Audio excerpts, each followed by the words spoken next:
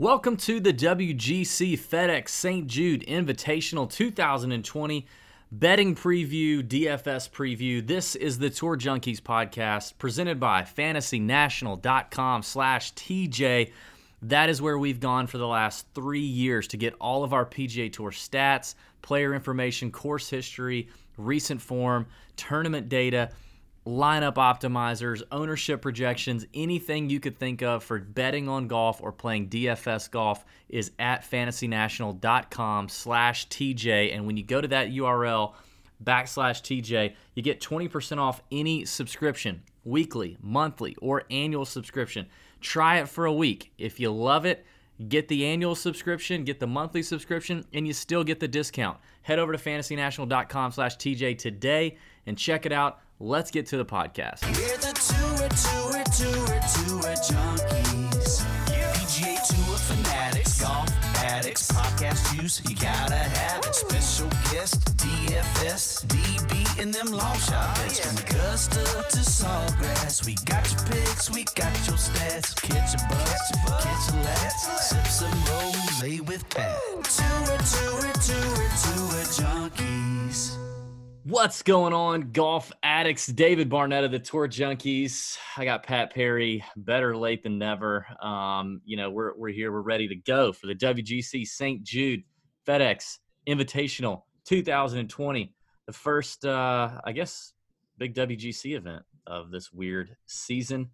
Pat coming off of vacation. It feels like a new year. Yeah, I have no clue. I feel like we could have had one, and who knows? Maybe we don't even remember it. If you're watching on YouTube, thanks for watching. Thanks for joining us live. Sorry for the extremely long delay, Pat, having technical difficulties. I love what Marcus Miklovich said in the chat just a minute ago. Paging Patrick Harrison. Perry, please leave the bar and report to your terminal. Your family is waiting to board the aircraft. He's pretty correct there. We're all boarded, ready to go. Pat's, off of vacation. He's a little rusty. Having those technical difficulties, which is going to happen. It's going to happen these days. We're going to have a great show tonight, though, Pat, because not only do we have a stacked field, we've got some hot picks. We're going to have some DFS picks, some sports betting picks. I got a few that I think are just money makers for the Barracuda. Mm-hmm. Barracuda, the Stableford alternate event. Those odds are up right now. We're going to talk through that just briefly.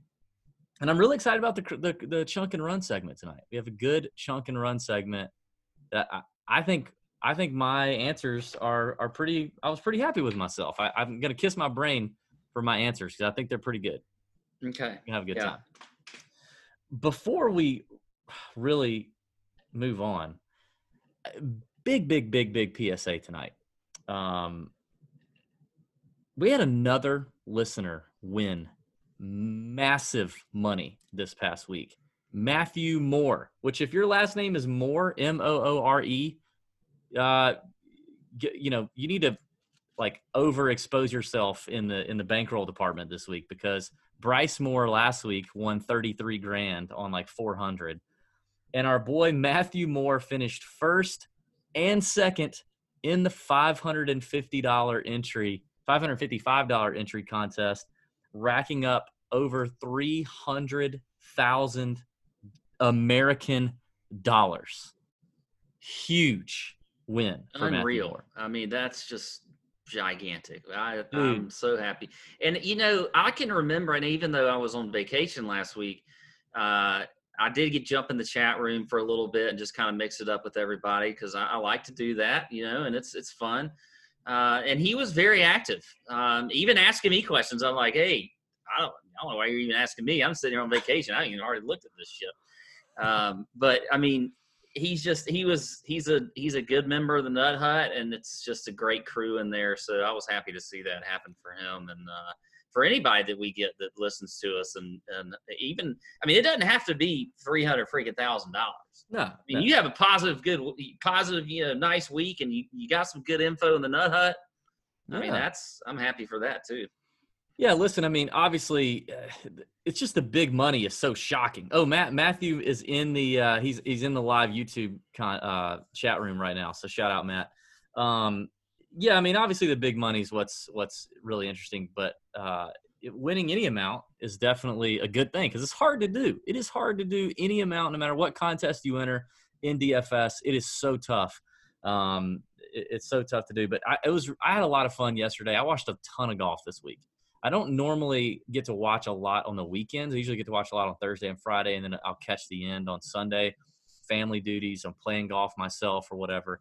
But I got to watch a ton this weekend. But yesterday was fun. I got in the Nut Hut chat room, and Matt was in there sweating it with Nut Hut members in the chat live while it was going on. So everybody's pulling for him and, updating him as soon as possible. He was sweating Charles Howell and Grillo on the last hole. And it was a lot of fun to sweat it with him.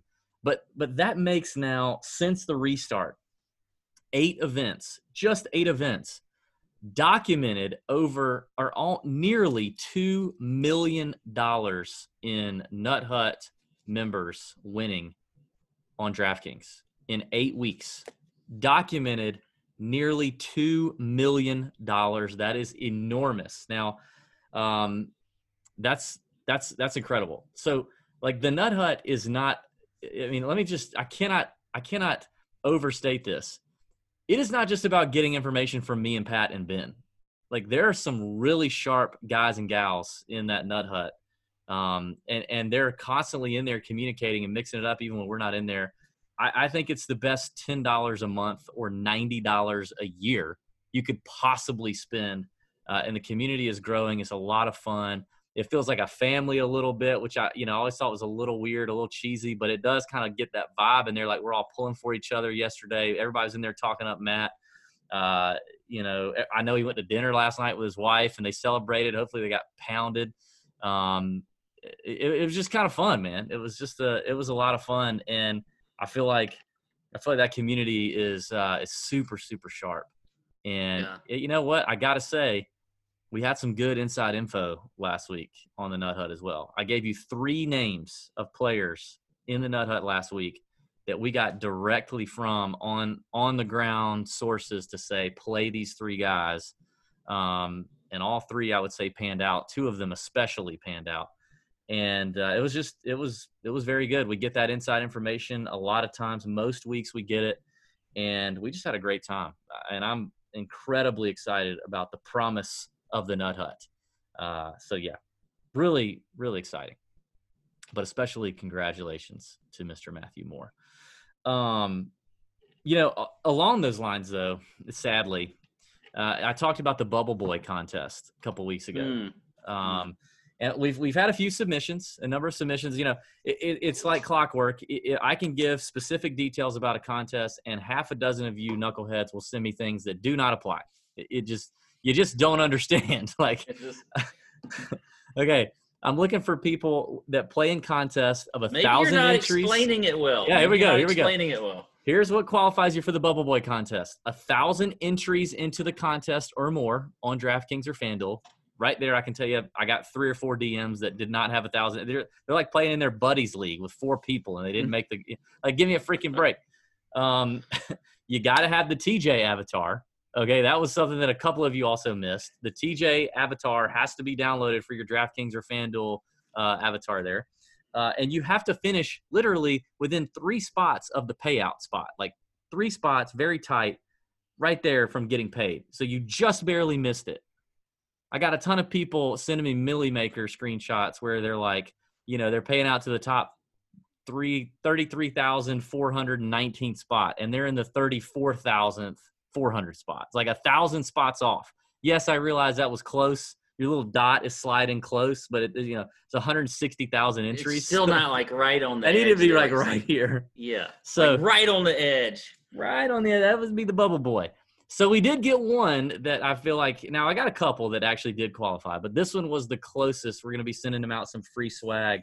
John Mahoney at John J.A. Mahoney on Instagram sent this. His DK handle is mhoney19. He finished a half a point from cashing in the Millie Maker. Just a half a point. 1/2. A par would have done him fine. Not somebody not having him getting a bogey would have been okay. Half a point, and he would have got there. So, John, we will hook you up. please be sure and rock those TJ avatars. That's actually something that you can do for free to help us. If you enjoy consuming our content and you want to say, hey, thanks, guys, we appreciate you doing your thing, then you can rock our avatar and hopefully do well. Something funny, I gotta Pat. say Something funny, Pat. Yeah, something's funny. So you said it's John Mahoney or Jason? Is it Jason? John? John. Okay, so I guess you had sent him an email about this, and so all of a sudden the email, the reply email pops up, and I see that, because I didn't know y'all. You're always doing these things behind the scenes that I don't even know about. So like I see the reply, and I'm like, all right, because see, we get some bold people on these contests. Yeah, we do. So like you say, like you finished 1,000 spots out of the bubble, so you're really not in the bubble. Well, all I see is a reply, and it's like, hey, yeah, my address is so and so, whatever else. And I'm like, and I'm thinking, this guy is so bold that he just went ahead and sent us his address to go ahead and send him stuff because he was on the bubble, like without us even. He knew he won. Yeah, I told him he won.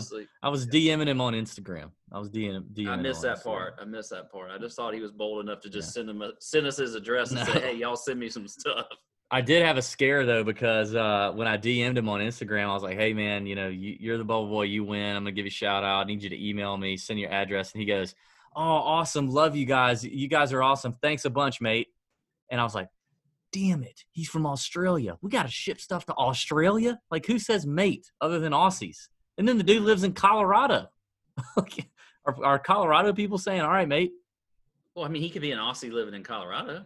I guess that's true. I mean, they could live in Colorado. The more you know, I guess.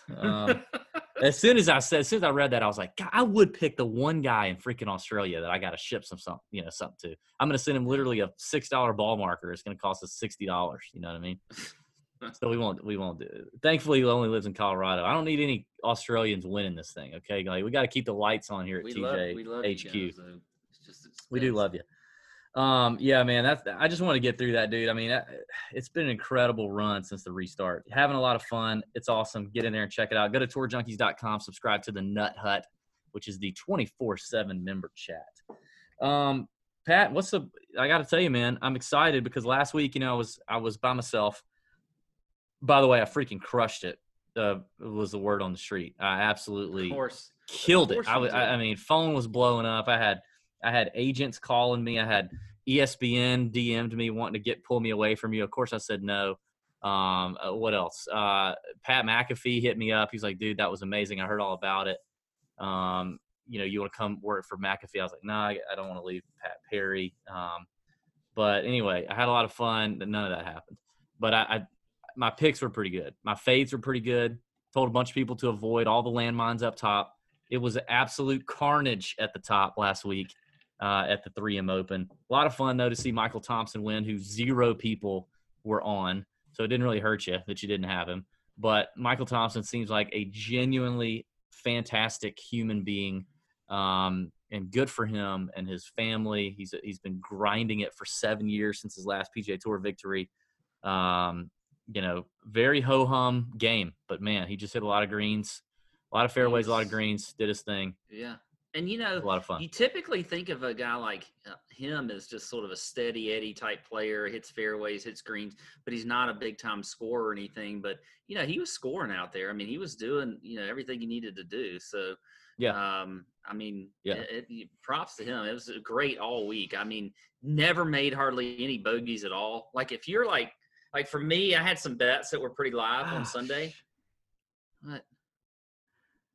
Golly. Like, all of a sudden my brain's hurting right here on this side. I swear, man, we're all going to have cancer after this Bluetooth stuff. Like, literally my brain just started hurting right here. Maybe it was your voice. Anyway, continue.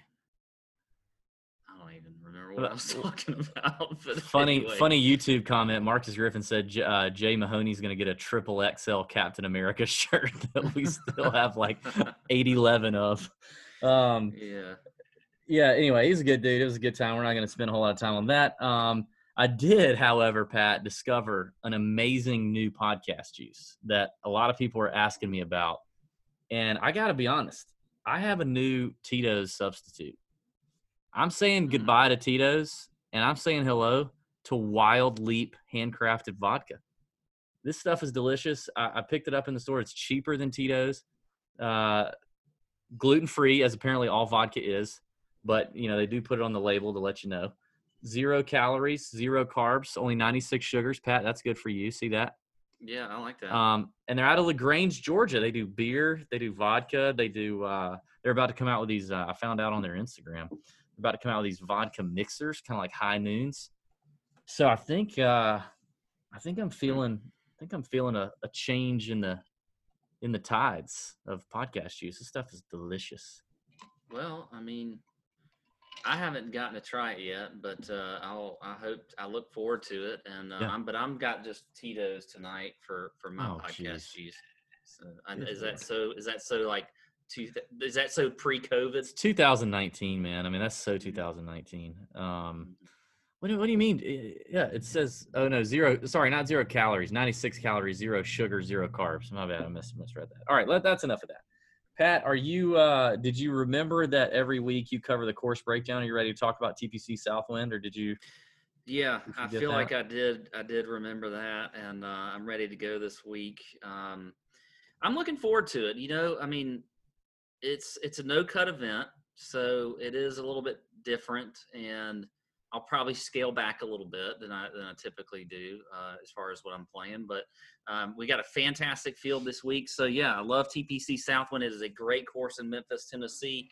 It is a par 70 playing right around, 7,200 yards and above.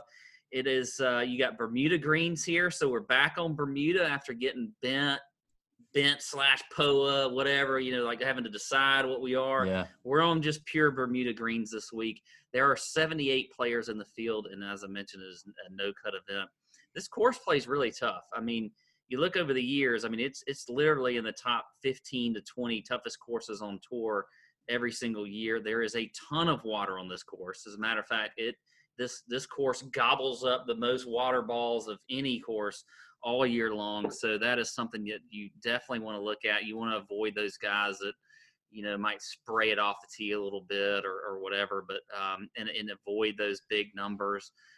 You just can't F up your approach shots on this course. And you pretty much got to keep it in the fairway. I mean, we talk about this every week when you look at driving accuracy versus distance and whatever. I like accuracy this week. I do like your accurate guys, your guys that are not going to get into trouble off the tee. There's not a whole lot of rough, so if you do miss the fairway, I don't think it's going to be all that penal. But I still think that it's a course where you do need to be hitting fairways and giving yourself a good shot at, hitting and being aggressive into these greens. I think we see aggressive players do well here. But again, they have to hit these fairways. The 2 par 5s are relatively easy. I mean, they're 550 and 530. So you're going to see some scoring on those par 5s. When you step up on the par 5s, you better be hoping for a birdie, because that's what you need to get. If you don't, you are losing strokes to the field for sure. You got 8 par 4s here that play between 450 and 500 yards. So I looked at that as a stat as far as par 4 scoring at that distance. I mean, those are some pretty long, beefy par 4s at that distance. So I think you want to look at guys that tend to score well and gain strokes on those par 4s. Other than that, I mentioned accuracy is something I am looking at. Ball striking for sure. I did look at course history, as I always do. Opportunities gained, I think, is a good stat to look at, which is one of those proprietary fantasy national stats that just measures your opportunities to score and score and have birdies. So I like that as well. Looking at past champions, we had our boy Brooks Koepka, who he's like my Rory now. Like, I can't not play him, and he screws me every week. He won last year. He had DJ in 2018. He also won in 2012 here. So let's go back to this point. This has only been a WGC event. I think this is the second year it's been a WGC event. So they've played this course like 30-something years in a row, but it was just the FedEx St. Jude. We didn't have the same type of field as we have now. It was I think right before the PGA. I could be wrong on that, but or either the U.S. Open. Maybe it's the U.S. Open.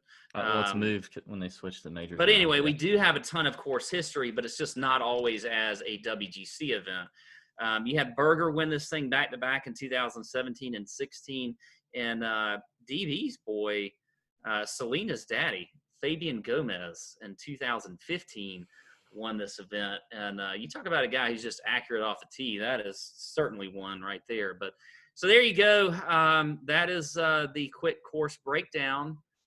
Any extra thoughts that you may have, David? Hey, yeah. I mean, if we're talking DFS, what matters more than everything Pat said, if you're playing tournaments in DFS, is ownership. It is an ownership week, 78 players, 55, he mentioned 78 players, no cut. We all know what that means, right? Ton of volatility, ton of changes. You need guys who score. That's number one. You got to have guys who can take advantage of those 2 par fives Pat mentioned, make those birdies. I think form matters a little more when you're picking players like that. I'm a little more against playing a guy just because he's low owned if we still haven't seen at least some semblance of form over the last couple of weeks, because I want him going in there confident. I want him going in there being able to attack when they need to on the holes they need to and score, because this is for DFS. You got to score. You got to make the birdies. You got to make the eagles to come out on top here. And finding ownership leverage is numero uno. You mentioned the greens, Bermuda. They are very small. They're smallish and they're a little slopey, which is why you talked about how it can be penal when you don't hit the greens, because you're going to have to chip out of this Bermuda, which is not always fun, onto small, slopey greens. So that's obviously something to look at. I think this course tends to favor the faders a little bit. You got Brooks, who plays a fade, DJ, who plays a fade, Berger, one back-to-back, who plays a fade. I don't know about Gomez, Crane, and English, but they probably play fades, okay? So I think a little bit of a fade bias helps. A lot's going to depend on – I do think you're right about accuracy. I think that matters more than anything in terms of off-the-tee stuff. Obviously, your bombers like DJ and Brooks can club down. That's for sure an advantage. The defense here is being able, if it gets a little windy potentially, which could happen. I see a little bit of wind predicted already right now. We won't get a whole lot into the weather yet, but it also looks to get some rain this week, which is going to soften it up a bit. I don't love that. I would prefer this to play firm and fast, but we'll see how it goes. They haven't had a whole lot of rain recently, so I think currently the course is still pretty firm, but come Wednesday night in the Nut Hut chat, we can definitely report back and tell you, what our caddy friends think of the course conditions, whether it's playing that firm or fast, or if they think it's playing soft. So I could see, like, and this is just something I've just popped in my head. But if you're spending money this week and you're a gambler, so you're betting. If you're betting on this week and you're also playing DFS, like, I would actually feel like I would feel more comfortable putting more money on the table betting than I would DFS. I like this week for a bet from a betting standpoint. Same. But I'm not as big of a fan from a DFS, and it's just always that way when you have a no cut event, because your lineup just has to be so, like, to win like one of these big tournaments this week. It always has to be just so perfect, but because from a leverage standpoint, from whatever else, it's just so much harder. And I do think you can take more risk in DFS because of that reason. But I do think if I were putting my money up, I'm more excited about the bets that I'm going to place versus my DFS lineups. And that's just me. And I feel like I say this at most of the WGCs, and I seriously don't think it's ever bit me. But in these fields that are extremely strong, there's always guys that play predominantly on the European tour that get in. Don't fall in love with those guys. They're going to be low owned, and there's a couple that maybe have some upside, but man, most of the time it just does not work out. This is a strong field on a somewhat difficult golf course. It's not a major championship golf course, but it's somewhat more difficult than what we've been seeing in the Birdie Fest. Most of the time it just doesn't work out. So, if you get enticed by a 1% owned, oh my God, I'm going to be way smarter than everybody else, European tour, Asian tour predominantly playing guy, Like, don't get too caught up in that, and just pivot to the guy who's 3% or 4% owned in tournaments that plays on the PGA Tour regularly. Like, that's not going to kill you. So I do think from a strategy standpoint, that's something to think about for DFS. All right, let's get into the players here. We're going to look at DraftKings pricing. 9K and above, 3 tournament plays, a cash play, and a fade. Pat, I will start with my fade. I'm just going to go a little off the reservation here. I'm going to continue, despite the $9,300 price tag, to fade Dustin Johnson. 78 was his first round score at the 3M Open. He withdrew due to injury. Hot take, he's not injured. And 2 rounds of 80 at the Memorial before that. And before that, a win, which is very weird.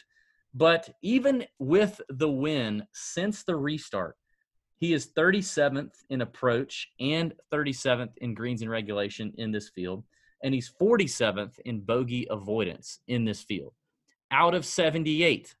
Not great for Dustin Johnson at $9,300.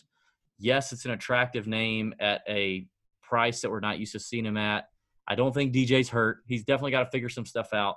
But the iron play, the tee to green game is not there. And despite being a winner here twice, I will gladly continue fading him. I'm not going to buy it. Crazy is it that he literally had to like birdie 2 of his last 3 holes to not shoot 80 again. Yeah. Okay. Now, who just won? He just won. Like, yeah, it's so crazy. All right. Now for the top, I'm not going to get super committed here. There are a ton of incredibly great names to pick here, right? And I'm going to name some of my favorites. And I think at the end of the week, or come Wednesday in terms of DFS, it's going to just come down to who are the 3 that I think I can get the most ownership leverage of. I'm going to start with Justin Thomas. Love where his iron play is right now. The form is incredible. He's checking all the boxes, and definitely the iron play is what really attracts me the most to JT. Webb, who has a good record at this golf course when you look at not just finishing runner-up last year at the WGC, but also previous years at St. Jude. He's played very well. Loves Bermuda. I love Webb. I'm getting in on Xander. I love where his iron play is as well. He's number 1 in his field in greens and regulation since the restart. Scores a lot of birdies. I do like that. He doesn't putt as well on Bermuda, but I like the birdie potential for Xander. I like Berger a lot here, bouncing back off a miscut last time we saw him at the Memorial. He loves this golf course. He's on record of loving this golf course, which anybody who wins twice is going to love a golf course. But it fits his eye. Tee to green, I think it fits his eye. He's very familiar with the champion Bermuda grass that you get on these green surfaces. It's what he grew up playing on. So I love Berger. And I think it's really tough to avoid when you talk about ball striking, hitting it in the fairway and not missing greens. Really tough to avoid Victor Hovland, who is doing that almost better than anyone else, actually better than anyone else, tee to green, since the restart at a mere 9,400. And then finally, I'm going to keep riding the train, and it's paid off for me so far. The Matthew Fitzpatrick train, I am all aboard. He's played well here last year, 3rd at the Memorial, a player who doesn't get himself in a lot of trouble. He ranks 5th in bogey avoidance. And actually scores a little bit too. 17th in birdies or better gains since the restart out of this field. Tee to green guy, very steady and can score. So those are just some names I like. I know I didn't name 3, but I think it's going to be kind of a land on the 3 lowest owned, or maybe pick the one that I really love despite ownership and get the 2 others for leverage. But I do feel like in terms of cash, if I were going to play cash, which I wouldn't this week, I would play Webb. I think that's as good a bet as any. So there you go. All right. Well, so definitely some agreement here. For me, I'll start with cash. I actually have Hovland in cash. I mean, I just think it's a good price at 9,400, and he's just been incredible in checking all the boxes and whatever. But I was kind of flopping because I'm not going to play any cash, and I just whatever. I'm with you though on Xander. He was one of my GPP plays this week. I like him a ton. I like Matthew Fitzpatrick. He didn't necessarily fit my 3 that I landed on, but I do like him as well. And I think he's a good bet this week also. We'll talk about that a little bit later, but I do think he's a pretty decent bet, depending on what price you're getting him on a sports book. But at the top there, I mean, I gotta say, and I'm sure there's going to be some ownership, but I'll plant my flag and go play some Rory. I mean, the guy's just absolutely been fantastic on this course. He hasn't finished worse than 6 in the last 3 straight years of playing this course. So obviously plays here pretty well. We know he checks all the boxes when you look at, par 4 scoring 450 to 500 yards, opportunities gained, bogey avoidance, ball striking, all of that kind of stuff. Even his, driving accuracy is pretty good. He's top 40 in the field. So I guess he's in the top half. So that's not, out of 78. That's not that great. But anyway, I do like some Rory at 11-2, and I think I will play him. I'll be interested to see where his ownership comes in. I do think it's going to be high. A guy that you've kind of not liked that much this year, but old Tyrrell Hatton at I thought you were going to say that. 700. I'm a fan of his. Look, you talked about form early on, and this is a guy that if you want form, he's got it. I mean, he has been now. Yeah, he does. We have not seen him since the Rocket Mortgage. He didn't play over at the Memorial. He didn't go in the bubble there for 2 weeks, and he didn't play last week. But he's 3rd at the Heritage. He was 4th at the Rocket Mortgage. I mean, the guy's just been playing incredibly. He's won this year. So I think he is a great play at 9,700, and I think he's still going to be the forgotten man of this group because there's so many good guys here. I mean, if you look at it. Yeah. Oh, yeah. I mean, it's very hard to peg them. You got JT right there around him, Cantlay, Webb, Xander. I just feel like Hatton might end up being a little bit of the forgotten person and hopefully get a little bit lower ownership on him. And I like him here. So I think this could be a good spot for him. He has played this course. He does have experience. Now, his best finish was T13 in 2017 in a much larger field event, which was, that was back before it was a WGC event. Last year, he finished 27th. Wait, sorry. Looking at the wrong. Yeah. No, last year he finished T43. But anyway, I do like some Hatton this week. I think he is a good tournament play. My fade's going to be Brooks. If you watch Brooks, now, here's the thing with him.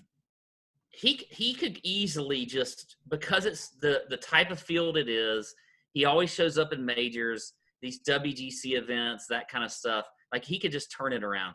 But I watched him a lot last week because I had him, and I had him in a lot of good lineups, and he screwed me. And I'm not just going by this because of recency bias, and I think that just because he screwed me last week, but he was like, I should stand up. Like doing this thing with his leg and his knee and moving all around and like stretching it out and just looked all out of sorts and not like excited about anything with his game. Like he just didn't even look like he was enjoying being out there. And something's just off with Brooks. Now, maybe a light clicks and this week is different. But I can't do it. I am not going to play him. But somebody in the Nut Hut is going to get to me on Wednesday night and I'm going to end up putting him in the lineup. But I don't know. I'm not feeling Brooks in this game right now. I can't. Like, I feel like I could play DJ over Brooks, even though DJ's been worse. I honestly feel like DJ and Brooks are the only two here that are fadeable. Like that I could not be talked into. You could talk me into literally any other play. I mean, even Hatton. I like Hatton. Like, any other name 9K and above other than DJ and Brooks, I will say, yeah, I like that. If that's what you wanted, yeah. Like, you make your call. But, yeah, I mean, I agree with you with Brooks. I mean, he did hit it better.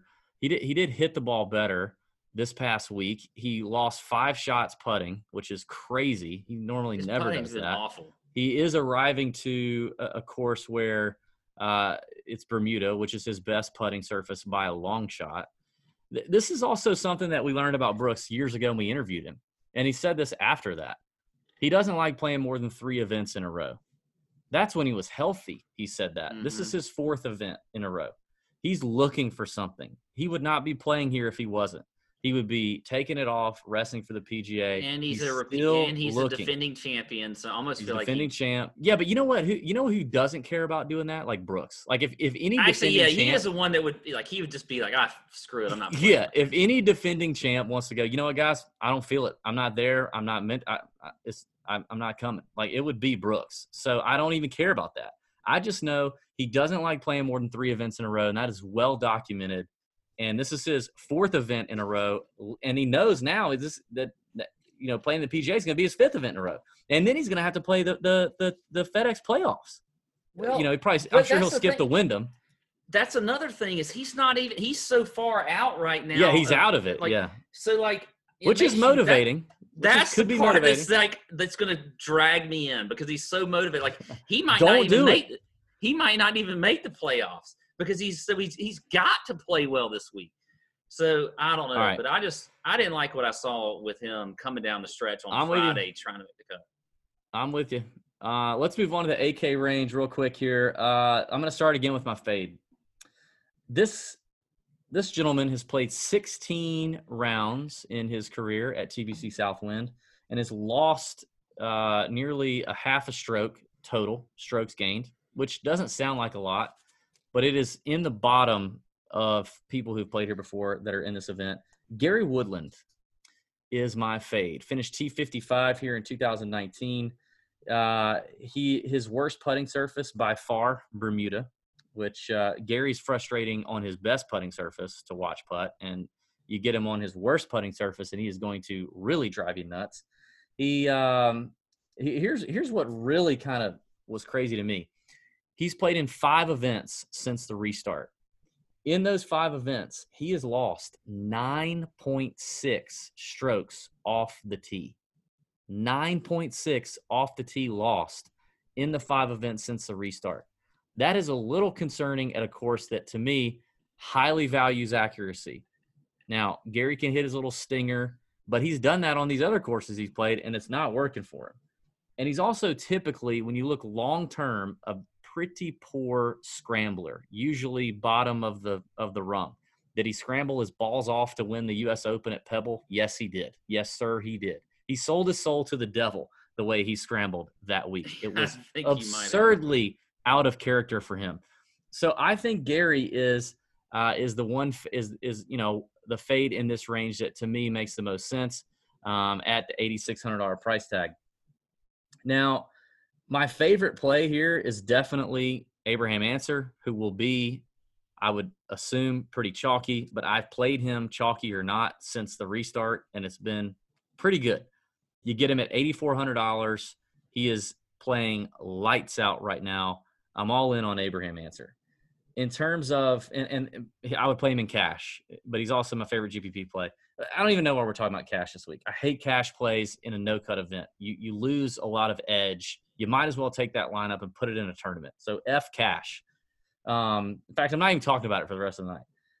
If you're going to play DFS, play tournaments. So Ancer is my boy for sure. From a box checking perspective, Billy Horschel checks a lot of boxes at 8,500, comes in pretty good form over his last 2 events, putts best on Bermuda. He's a Florida guy. He's very familiar with Champion Bermuda. I like Billy Ho. Now, there are 2 guys who I think are interesting, 2 more guys, and maybe you're going to talk about them. Patrick Reed, who I think is going to be a little more popular than we think, because I think people are going to want to play Patrick Reed. Good scrambler, good. I think a decent court history here. Checks the box and birdies are better. So I think Reed's going to be an interesting play at 8,800. He definitely is attractive to me. But for the first time in a long time, you know who caught my eye? Sergio Garcia at $8,000. Since the restart is absolutely killing it from a tee to green. Birdies are better, bogey avoidance, like checks literally every single box does Sergio. So I'm a little interested to get Sergio. I don't have to worry. I don't have to sweat the cut, just make me some birdies, Spanish boy. And let's do this. So I like a guy in good form coming in, which he sure is. And so I think he's going to be one that I'll probably lean to come Wednesday, unless somebody else talks him up and he becomes chalky. I like the Sergio play, actually. I think if you're going to play him anytime this year, this is a good week to do it with the no-cut event. And, he can score. So is that it for you in that range? Yeah. Are we done? Okay. So I'll start. I started. You go ahead. Sorry. I mean, I'll start me starting me. Okay, you start you. You start you, and I'll start me. Let me start me. We wrote down that we were going to do a cash play, so I have an answer right there. I mean, I don't know. I mean, the answer is just I wrote down whatever answer because it's just he's just a good play this week, and it's pretty solid. But let's get into the picks that you're probably going to disagree with some. My fade, by the way, I'll agree, was Woodland. I was totally with you there. So okay, good. Get that out of the way. I'm playing Fleetwood this week outside of this miscut that we saw last week. I don't hate it. We didn't get to hear from me a whole lot on the podcast because I wasn't on it last week. But if I was, you would have heard that I did like Fleetwood last week, and I was wrong. Hold on. You know what I cracked up at laughing the other day that I remembered?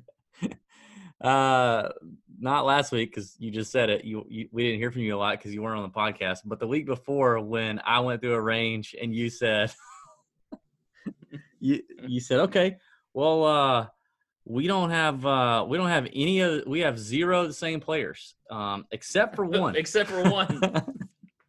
It's kind of like what you just said there. Like, well, you didn't hear. I didn't get to say a whole lot last week. You didn't hear a lot from me because I wasn't freaking here. But I was in the chat room, and I will say, like, when I'm wrong, and I'm wrong, I say I'm wrong. It's like the what was that? The line from oh god, that's if it's Seinfeld, I don't know. Just move on. No, it's not Seinfeld. It's from Dirty Dancing. Anyway, wow, Dirty Dancing reference.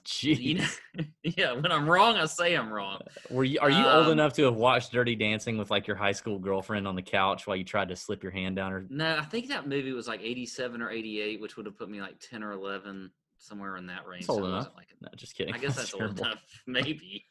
Nowadays, I feel like it is. Yeah, that kind of alludes to the talk to what we're going to talk about in the Chunk and Run. Anyway, yes. What were we talking about? Not messing with your prepubescent girlfriend. We're not talking about that in the Chunk and Run. But what? So, oh crap! It's getting off the rails. Anyway, I was a fan of Fleetwood last week, even though y'all were lucky enough not to hear that on the podcast. But I'm back on him this week. I'm okay with the miscut, whatever. It was his first tournament since quarantine and whatever else. He didn't hit the ball terrible, I didn't think, but he did putt pretty bad. He just didn't putt all that well. It's kind of like Paul Casey. If you had Paul Casey, that guy just couldn't buy a freaking birdie and could not make a putt. But I'm back on Fleetwood, and I'm hoping he has a little bit lower ownership because of the whole miscut and things like that. I still think this is a good course for him. You look at last year, his first time in a WGC event here. He finished T4th, but he was T14th the year before that, and then T28 before that. So he's played this course extremely well. He's a guy that's just a great ball striker, checks a box on approach, also opportunities gained, and in that par 4 scoring from 450 to 500 yards that I talked about. Now we're going back to earlier in the year if you're looking at some of his stats because we haven't seen him all that much. But I still like Fleetwood again this week at 8,700, and I'm hoping we get definitely some lower ownership than we saw last week. And here's the guy that I just think is a great WGC no-cut event player who we have seen play well lately, and that is Mr. Jason Day at 8,200. I am a fan of him. Okay. I love that price. Let's just look at it. I mean, his last two events. My only thing on Day, because you're right, you're going to spit out all the stats. I agree. My only thing on Day was the last event we saw him play at the Memorial. He was hurting. His back was not good. Yeah, but Anyone who bends over and picks up their ball out of the hole on the PGA Tour, not the Champions Tour, saw that and resembles like Bob Barker if his dentures fell out of his mouth on the floor. I'm going to get up for the second time in a row on this podcast. He did this. Don't hurt yourself. Don't hurt yourself. He did this whole he did this thing where he would lean down like this. Like he did this whole crazy. He was hurt. I don't like it. But I don't know if he was hurt. I don't know if remember WGCs. Remember WGCs are automatic paychecks. If he hits it, we learned this from Daniel Berger a few years ago. If he puts his ball in the air on number 1 and withdraws, he's guaranteed $40,000 to show up. I don't care. I think he's worth the risk. I think he's a big risk. Yep. He's a huge risk, but he's going to be low owned. I mean, and so why not play him? He's still in good form. He will. So maybe maybe he's injured, but he's still so he's injured last, playing the freaking Memorial and on a very hard golf course, and he still plays pretty well. As far as I know, TPC Southwind also isn't like that hilly of a course that's going to hurt his back or do whatever. So, I mean, I think that Jeez. I think Jay's talking about him like he's freaking Rocco Mediate. All right, are you done? Yeah. All right, 7K range. Let's hit through it real quick. I'm going to start with my fade once again. It's going to be Henrik Stenson. This is the theme for me, and it has paid off. First event showing up after the restart. I'm fading big names that draw a lot of attention, and I will fade Henrik Stenson for the first event. Now, just like Tommy last week, everybody was like, oh, he showed a 64 at Shinnecock while he was quarantined. Well, yeah, but he didn't look great. Okay, now I realize he missed the cut by a shot or two, but that's not what you want out of a Tommy Fleetwood. Henrik Stenson's down here. He's a lot cheaper, which I get. You're not having to worry about a missed cut, which is also nice. But then when you look at it, he finished T27 here last year. That's not terrible. Top third of the field, okay? Here's what's really crazy. Since February of 2019, which was the first event he played, I think, in that year, he has only gained strokes off the tee in 3 out of 14 measured PGA Tour strokes gained measured events since February of 2019. In only 3 events has he gained strokes off the tee since February of 2019. Because everybody's like, oh, it's a shorter course, or you got to be in the fairway, no worries, he'll smoke that 3-wood. Well, this is not Henrik Stenson that won the U.S. Open a few years ago, or the Open Championship a few years ago. Apparently, the 3-wood or whatever, it ain't working like it used to, okay? Because he ain't hitting fairways and he ain't gaining a lot of strokes off the tee like he used to. So don't misremember old Henrik for current Henrik. It's not been great. First event off the quarantine, I'm not doing it. In terms of GPP plays, I like Mark Leishman, who's played really well here before. Interesting, good player in tough conditions. If the wind does pick up here and the court, you play in rain or something like that, I think Leishman's a good play there at 7,700. Sneaky leverage play here. Kevin Na. I like Kevin Na. When you look at the restart. I keep looking at him, and I'm okay. like, nope. I kind of like him, though. Now, I rarely play a chalky Kevin Na, but I do like Kevin Na here. Since the restart, 12th in strokes gained approach, 16th in greens in regulation, 15th in birdies or better gained with, a 5th at the Travelers, a 9th at the Memorial. I like Kevin Na at this event. I think this is a course that suits him anyway. If you just think about the profile of somebody who play well here, I think that suits him. Also, I'm gonna go with Joaquin Niemann at 7,400. I'm gonna hop on the Joaquin train. Love the ball striking, the iron play here. I'll work with that, and then I'm gonna throw out one more, and that's Kisner at 7,000. If I don't have to worry about him making a cut, if I can, get a Kisner who loves to show up at big events like this too. Who's not afraid of these big events, who's not afraid to go out there and say, I got to make some birdies. I'm going to go make some birdies. Now, he hasn't done that very well since the restart, but I think you're going to get him, sub 5% at 7,000. I get a nice little price savings. I'll go Kiz. That's it for me in the sevens. Wow. Okay. We got nobody here we have nothing that is in agreement here. Okay. As a matter of fact, I'm going to go with, I faded Joaquin Niemann. I don't like him this week. He's not checking the box and putting on Bermuda. It's his first time playing this course. Doesn't check the box for me in driving accuracy or in that par 4 scoring from 450 to 500 yards. So I'm actually out on Niemann, and I wonder where his ownership's going to be. It may be pretty high. I don't know, but I'm out on Niemann. Not a big fan. So I'm against you there. I'll start with at the top for me. I'm on Matthew Wolff this week at 7,900. I like him. I mean, the guy's an aggressive player. He's been playing, and if you're going to play a guy that's an aggressive guy like he is, this is the week to do it with a no-cut event and whatever else.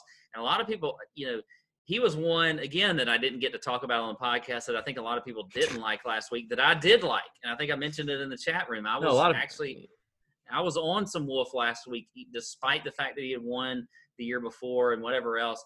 I think at 7,900 is a pretty good price for him. We know he is a scorer. I mean, the guy is just as aggressive as they come. So I like Wolff at 7,900, and we'll play him all day long. Another guy that's been kind of hit or miss, Scotty Scheffler at 7,300. I think he's another aggressive player with a no-cut event that we don't have to worry about him just having a bad day or whatever. I think Scheffler is a good play as well. Checks a box in opportunities gained. Also, he's actually a pretty accurate driver of the golf ball and a good ball striker. So I'm all in on Scotty Scheffler at 7,300. And then another guy that missed the cut last week and hasn't played that great, but has played really well on this course, and that is Bubba Watson at 7,100. I think he is a great leverage play, will be super low owned. He has gained 28 strokes on the field over the last 5 years playing this event with a top 10 last year. He finished second back in 2015, 2 top 15s in a row in 16 and 17. So I like some Bubba Watson at 7,100. And he's shown some flashes of playing pretty well this year. I mean, just at certain times. So I do like some Bubba there. I don't have a cash play, I guess, but I do. Hadwin's another guy, another name that I wrote down. I think Hadwin's good. So. All right, 6K. I'll move quickly. I like Streelman. I like Palmer. I like Byung-Hun An in a no-cut event. Thank God. Seabez, Bezenhooty Hoot is interesting. There's a few. There's a number of names down here I like. So I think we'll just see how it works out. Come Wednesday night, we'll figure that out. Any other names down here that kind of? I'll give you two actually, and they're okay. I'll give you two, and they're both from overseas, but they're not just. This isn't their first rodeo right now, and that is Matt Wallace at 6,700. Finished T4 at the Memorial, T39 at the Workday. Playing really well. And then Tom Lewis. I'm going to give you that guy down really cheap at 6,200. Finished T12 at the Rocket Mortgage and 32nd last week. I think Tom Lewis, 6,200, that's a good price for him. So if you're wanting just a cheap, super low owned, like 1% owned guy, I would put in some Tom Lewis in your lineups. I like him. Wow. Man, I didn't even realize he played last week. That's a dark horse for sure. Okay. Let's talk some sports betting because I definitely I'm getting excited about the sports bet stuff. First of all, there's a few matchups that I do think were interesting as it pertains to DraftKings. Tyrrell Hatton, I noticed a very slight favorite on DK Sportsbook over Matthew Fitzpatrick, but $700 more expensive. I kind of feel like Fitzpatrick is Hatton light, like cheap Hatton. Not as good form, but still solid form. But I think he's got the same skill set. But $700 cheaper for Fitzpatrick over on DFS. You mentioned Jason Day. He's actually a pretty sizable favorite over Ricky Fowler, but $100 less than Ricky. So that would justify your value there for Mr. Jason Day. And then my boy Kevin Na is $100 less than Matt Kuchar. I don't know why I said Matthew Kuchar, but he is also a favorite, which I also thought was interesting. All right, DK Sportsbook. Let's talk outright picks. I'm not going to start before Patrick Reed at 35 to 1. You know me. I'm always going to skip the favorites. Yeah, I will. I have a few. I know you will. That's why I gladly skipped it. I'll start at Pat Reed at 35 to 1. I love me some Abraham Answer at 45 to 1 on DK Sportsbook. Also like your Matt Wolf call as an outright bet at 90 to 1, riding high, a lot of confidence, a lot of form, made a lot of birdies coming in over the weekend at the 3M. So I like that. Corey Connors at 125 to 1 is hard for me to pass up on considering his iron play. And this is a golf course that really rewards iron play. 125 to 1 is a big number. Okay. Now here's some monster numbers, but I mean, in a field of 78 players where really you could eliminate it down to like 65, you could pretty much take it down to like 65 that really could win. I mean, it's volatile, but with 65 of those players, Phil Mickelson's 150 to 1. And we've seen him have some pretty good rounds. I did not expect that coming. We've seen him have some pretty good rounds since the restart, have we not? I mean, I think Phil's had – I think he was almost a first-round leader a couple weeks ago, if I'm not mistaken. Yeah, I just – 150 to 1 for an experienced guy like Phil who could – if he just gets hot for a week, I mean, that's a big number. You mentioned Matt Wallace. I looked at him at 150 to 1. Ryan Palmer stands out to me at 175 to 1, who almost sealed the deal just a couple weeks ago in a full field event. So those are some outrights that have kind of caught my eye so far. What about you? Well, I'll start with the shorter odds because you don't want to do that. Yeah. But I'll start with Xander at 20 to 1. I think that's a really good number for him. If I were going to go short, I like that. I like Matthew Fitzpatrick at 28 to 1 and Hovland at 31 to 1. I think those are good numbers for those three guys that are, have been playing really well, especially Hovland. I think that 31 to 1, by the way, is just a weird number. Just like make it 32 or 30. I like the Hovland number too.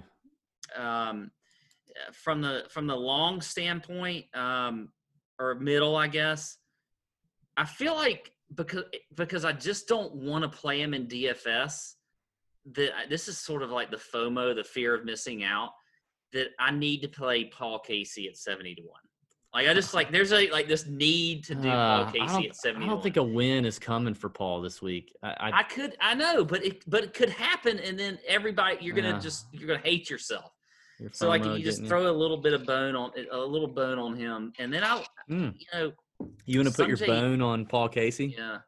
And then Sung J M at 90 to 1. I mean, we're getting a guy. Oh my God. Yeah. I mean, come on, man. Look, it's Sung J. He can win a tournament. We've seen that, and we haven't seen him play great lately, but who knows? No cut of him. We haven't even seen him play kind of okay lately. It's not that we haven't seen him play great. I mean, it's a name.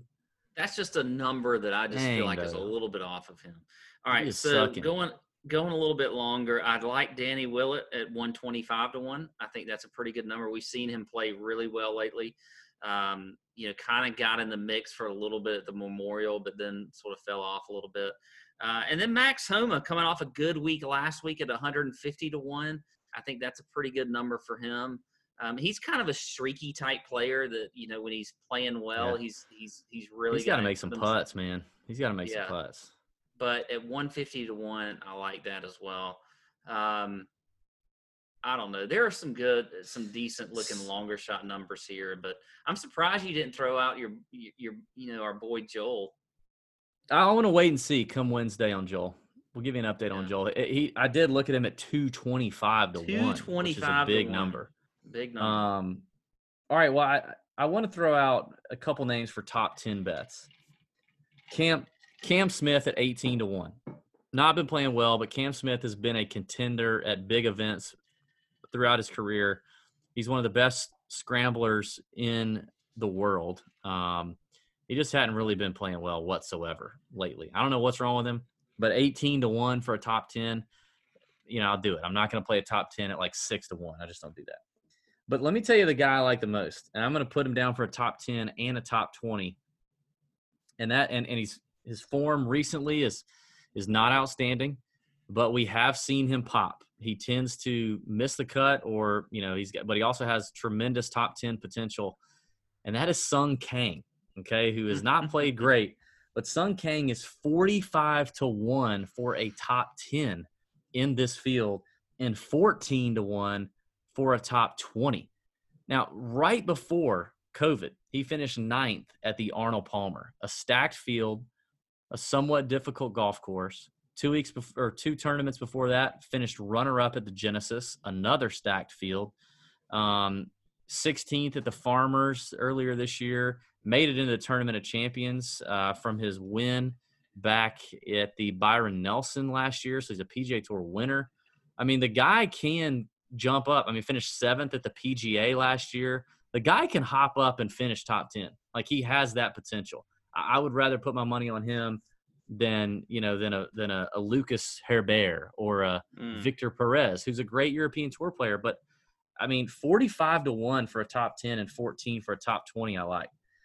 I also think we can go ahead. I normally don't like to look at first round leader bets before Wednesday, but given the fact that you've only got 78 players, you don't have a big, weather tee time wave advantage, as most players are all going off within the same 2.5 hour window. I do think looking at some first round leader bets are interesting. And again, 78-man field, you talk about, I mean, literally anyone could get hot for one round. And guys like Cam Champ, 2-time PGA Tour winner, big-time scorer at 100-1. Keegan Bradley.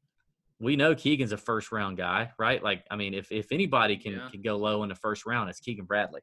And then he'll F it up for the remaining 3, but he can go low. He's also 100-1.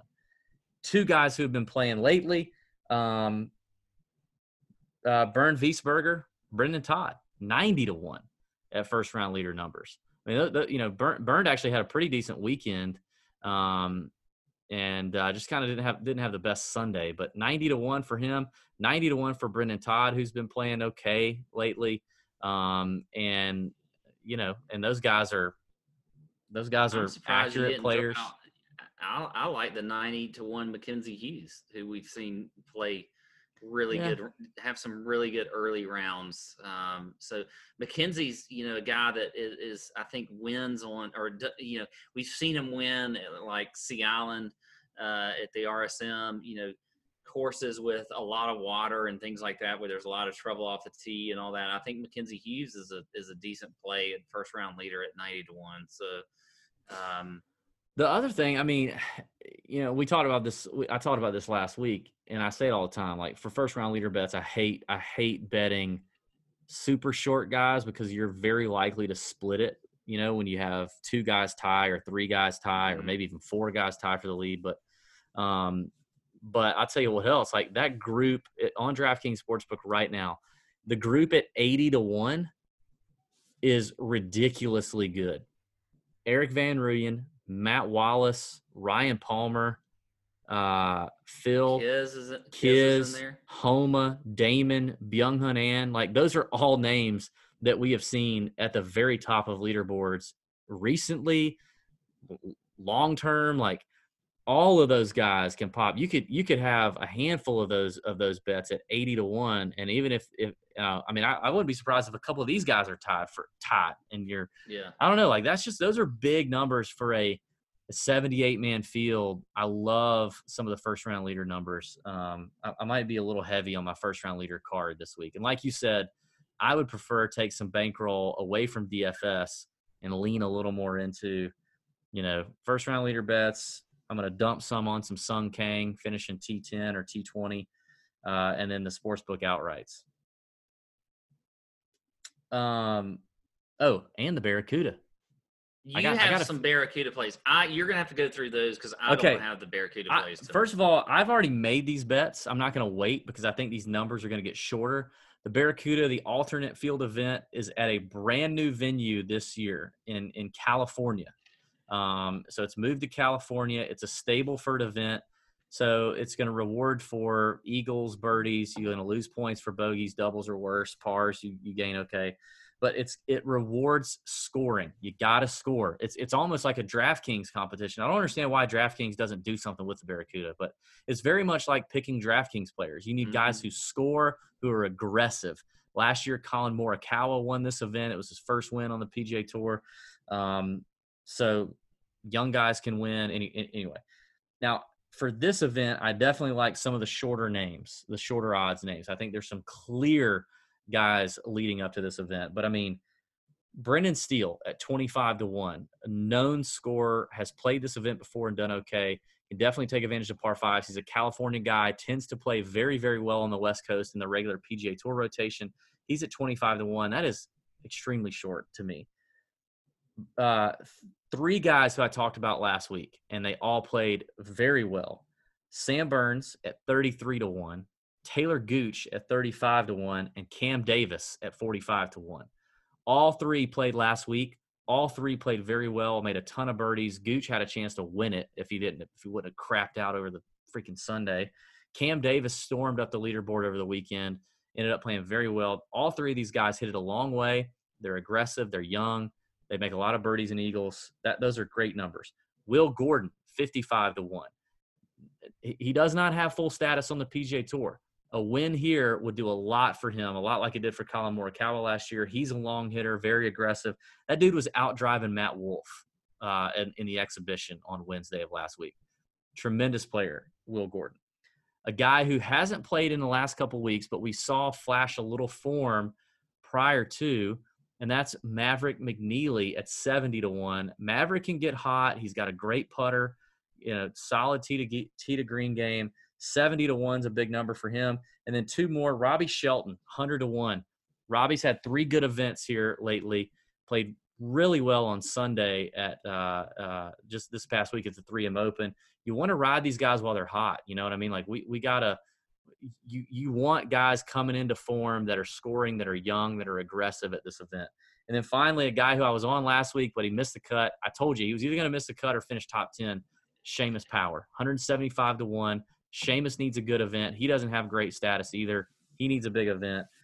He's 175-1. So I think the Barracuda offers a lot of young guns. Like that's the profile you need. Young, hungry, aggressive scorers in good form to some semblance of form. Doesn't mean they had to have played well the last event, but had they flashed a little bit in the last 3 to 4 weeks, that's what you need heading into the Barracuda. I'd be shocked if any of those names that I just mentioned don't win this golf tournament. I'd be shocked. Yeah, I agree. I'm just looking through here real quick. I think you're right on with a lot of these bets, and there's some good value in here for sure. Some really good players that are getting some longer odds. I was looking through here, just hoping to see Will Zalatoris in this event because that guy has just been lighting up the Korn Ferry Tour, but I guess he just didn't get into this one. But anyway. That's a name for the future, by the way. Oh, yeah. Will is killing it. All right, Pat, let's get to the chunk and run tonight, buddy. It's going to be a fun chunk and run tonight. We're going to have a good time now. The theme for the chunk and run. Now, what we do, the chunk is usually a question that is somewhat golf-related. It could be anything golf-related. Listeners are welcome to submit questions for the Chunk and Run. You can email them to info@tourjunkies.com or DM us on Twitter or Instagram. We'd love to feature your Chunk and Run questions. But we thought of these today. And then the run question is literally a question about anything else. But the two tonight are related. Now, here in Georgia, we're a little more cowboy with the old COVID. You know what I mean? We're cowboying it up here. We're wearing our mask. We're wearing our mask, though. But our kids are about to start school. And let me just tell you, so my kids start school a little earlier than Pat's, but my kids start school a week from today. Yeah. Mine are not till like mid-August, but anyway. Yeah. And I am tickled pink about them starting school. I am ready. They've been out of school since the second week of March, and I'm ready for them to go to school. So it got me thinking a little bit about school. So the chunk question tonight is, what PGA Tour players would you say are most like a high school principal, a high school teacher, and a high school coach / PE teacher? And what would be some characteristics? The run question tonight is, what are some memories that stand out from your school days, high school, elementary, middle school, whatever? Now, I think we should start with the latter. I think we should start with the run tonight, some school days memories, Pat. because I'm very excited about my PGA Tour pros and how they would relate to. I like who I picked out. I think I got it nailed. I've got a few there. I don't know if I've nailed it, but I've got a few there. What about your memories? Any good memories? What do you think of when you look back all those decades ago? It's funny when you get as old as I am, you start to forget a lot of that kind of stuff. So you don't, the memories don't just pop into your head automatically. What you do remember is like how you were, or like what those, like what middle school was like, or what elementary school was like, or what high school was like. So like for me, middle school was my favorite time. Like it was like that was when like I was sort of like, you're coming into your own a little bit, but I was sort of I was kind of a ladies' man. It's kind of a ladies' man. I'm sorry. I just was. And so I was all about the ladies. And when I got to middle school, so I went from like, here's what happened in middle school for me. I started out, and everybody could probably, they're not going to identify with this, but they're going to say, this is exactly what I thought would happen to Pat. So I started out going to a private school when I grew up to 5th grade. Okay. I went from private school to 5th grade to as public as they get in 6th grade. And so the thing I remember about, and when I say as public as they get, I mean as public as they get. Like I went from private, being around all my, whatever, to being around everybody. And I loved it. It was great. And the thing I loved about it the best was the girls. Like, it was so different because, like, in private school, like, everybody's all reserved and everything like that. But then when I got to public school, like, it was a little more relaxed. It was a whole new world. It was a whole new world for me. And there was, like, I was all about the girls in 6th, 7th, and 8th grade. But the biggest story I remember for me that I think was funny was in high school. And this involves DirecTV, Perry. I didn't drink a whole lot in high school. I know like people got crazy and drank, but this just popped into my head. Like we had this outing where we went to the lake. So DB knows where we have Lake Thurman, Strom Thurmond Lake, which is between South Carolina and Georgia. Well, we called it Clarks Hill, but they forced us to call it Strom Thurmond. He's a great senator, an old, long-time senator out of South Carolina, but I still call it Clarks Hill. Okay, anyway. So I was very responsible in those days, and so I decided we were all going to go to the lake, and I was going to be the driver. Okay, I was the driver. So we had all this Zima. Do you remember Zima? Yes, I do. So we had all this Zima packed up in this cooler, and we drove to the lake, and my brother, DirecTV, he decided, so he drank a lot of Zima. But I was Zima the driver. Zima was the first alcoholic beverage I had. Yeah, so that's a malt beverage. Yeah, he drank a lot of Zima. I did not drink any. And we have to drive back, and we get home, and he is throwing up all over the place. So what did I do? Mom and Dad were out. They were doing something. I don't know. They came back in. So I'm cleaning up after stuff because he's throwing up. And I don't know why this just popped in my head. This sounds like me after you guys at the Hilton Head trip. Yeah. It's like, so like, I'm like cleaning up after him, but then Mom and Dad come home, and they came home, and I'm thinking, oh shit, what do I do? So I just left. But what I did was I left him on the floor, and I like threw a blanket over him in the throw up, and they never knew. I don't know. Maybe they did know. I don't know. Maybe they did know.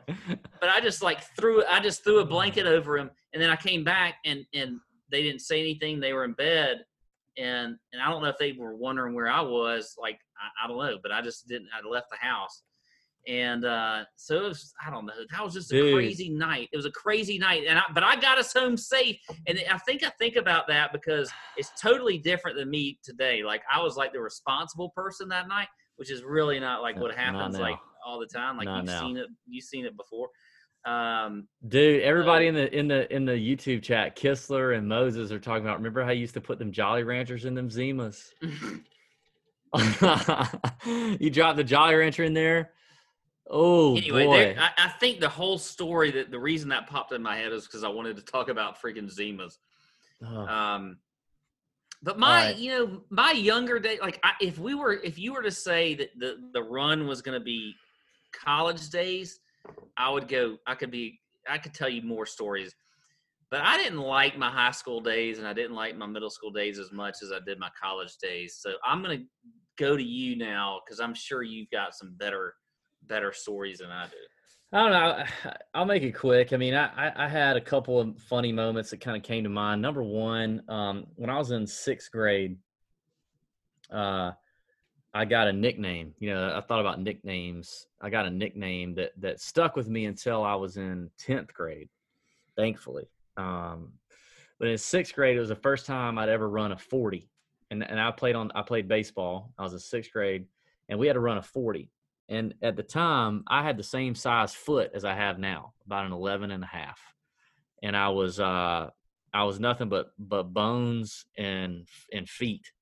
And I was not very good at picking them up and putting them down. And I ran the 40 time in 7 seconds flat. So and Pat's not paying any attention. This is really annoying. I ran my 40 time in 7 seconds flat. That's my not coach, very good. Even my coach laughed at me and made fun of me. And everybody laughed at me and made fun of me and called me 7 flat. That was my nickname until I was in 10th grade. I lived with that for 4 years. When I was in 10th grade, we finally ran it again. I begged every year. I'm like, can we run the 40, please, God? In my freshman year, I grew a little bit. There are like 400-pound offensive linemen. I know. My freshman year, I told you I was all bone and feet. Like I wore an 11 in 6th grade. So my sophomore year, though, or by my freshman year, I was a center fielder on the baseball team, and I wasn't fast, but I was faster. And so finally in the 10th grade, we ran the 40 again, and I ran a whopping 5.2. And that's as fast as I've ever been. I could never break 5, but I was a 5.2. But you know what? I was a really good center fielder because I had quick reaction times. I jumped at the ball quickly. I read it off the bat pretty fast, you know. I don't think you're under NCAA. I was not a speedster. But I was 7 flat for a while. All right, the final thing that's kind of funny that sticks out of me, and like if you're going around the room saying what's something funny that happened to you in high school, I was kicked out of a basketball game in high school, but as a fan, not as a player, which I'm pretty proud of. We were at a big rival game at our home gym. I was in the student section on the front row, giving the ref the absolute business. Every time he ran down to our side of the court, I was in his ear hole. He was making horrible calls. One of my good friends was our senior player, senior guard, shooting guard, incredible player, great shooter, wasn't getting the calls, BS stuff, and I was giving it to this ref.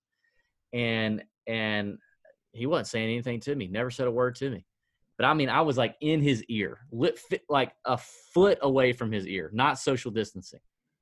And at halftime, our AD gets on the loudspeaker and go. He was from like Minnesota. He go, David Barnett, please come to the press box. David Barnett to the press box. And I was like, I won a pizza. I thought I'd won like a drawing for a Papa John's pizza. I got a free Papa John's. I'm like, yeah. And I walked my little 12th grade self over there, and he goes, David, the referee just came over halftime, said you gotta go. I gotta walk you out the gym. You gotta go. He's kicked you out the gym, and you're not allowed in the game anymore. And I'm like, what? Totally embarrassing. Had to be escorted out of the gym. Very embarrassing. Not my proudest moment. But in a way, I look back at it now, and it's kind of funny. All right. Let's get to this. Let's get to the chunk question. If you had a PGA Tour player as a prototypical high school principal, teacher, and PE or / coach, who would they be? Where do you want to start?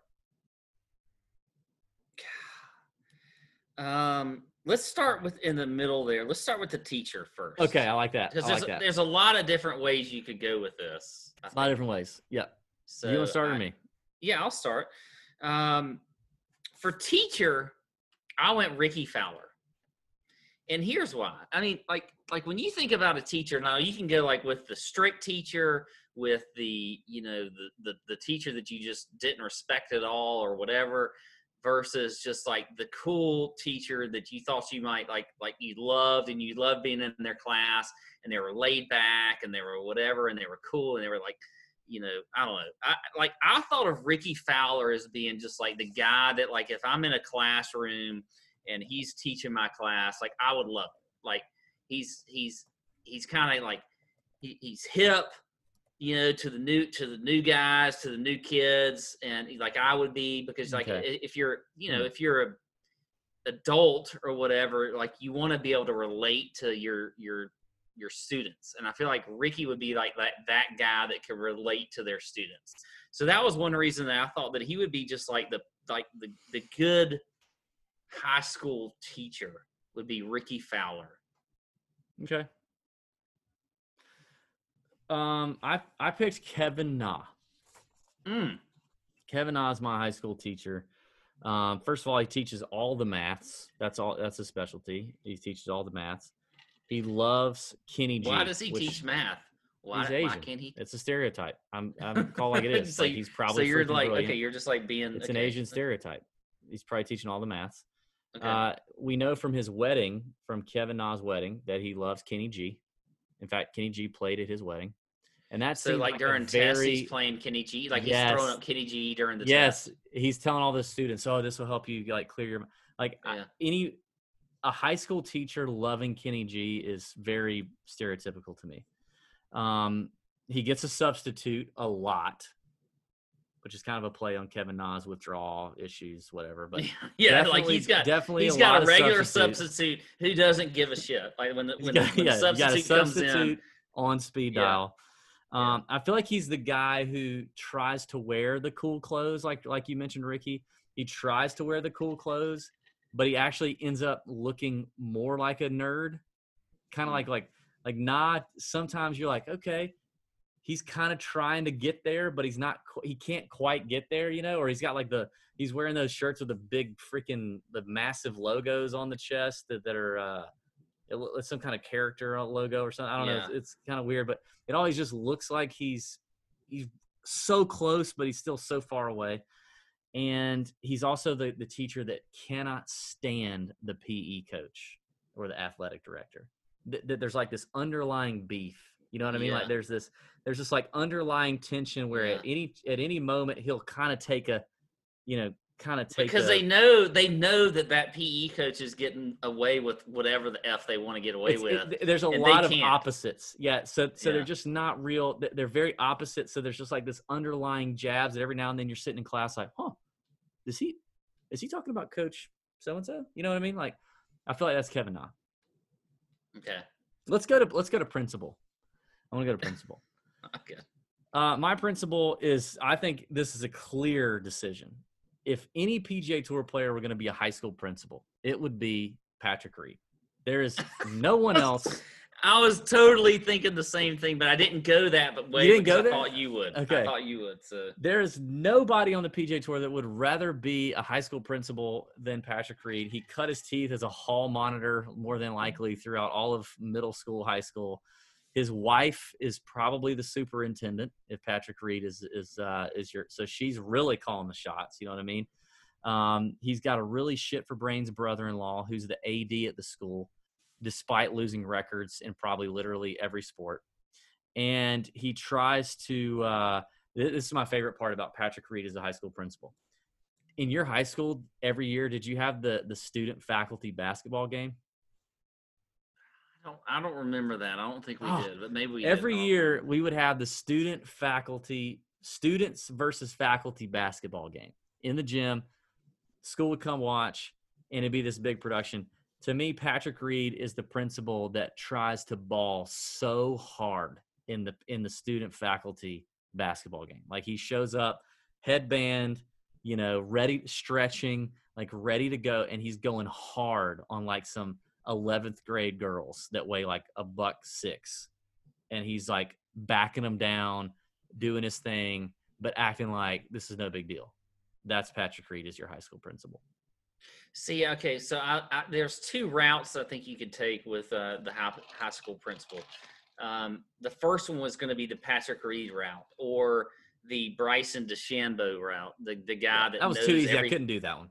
that knows everything that nobody else knows, and he's smarter than everybody else and whatever. But I went with actually the what I would consider to be the cool high school principal, but the rule follower. So the guy that like he's a good guy, but he's just like everything is he's following the rules, and he's very strict on the rules, and you can't deviate from that.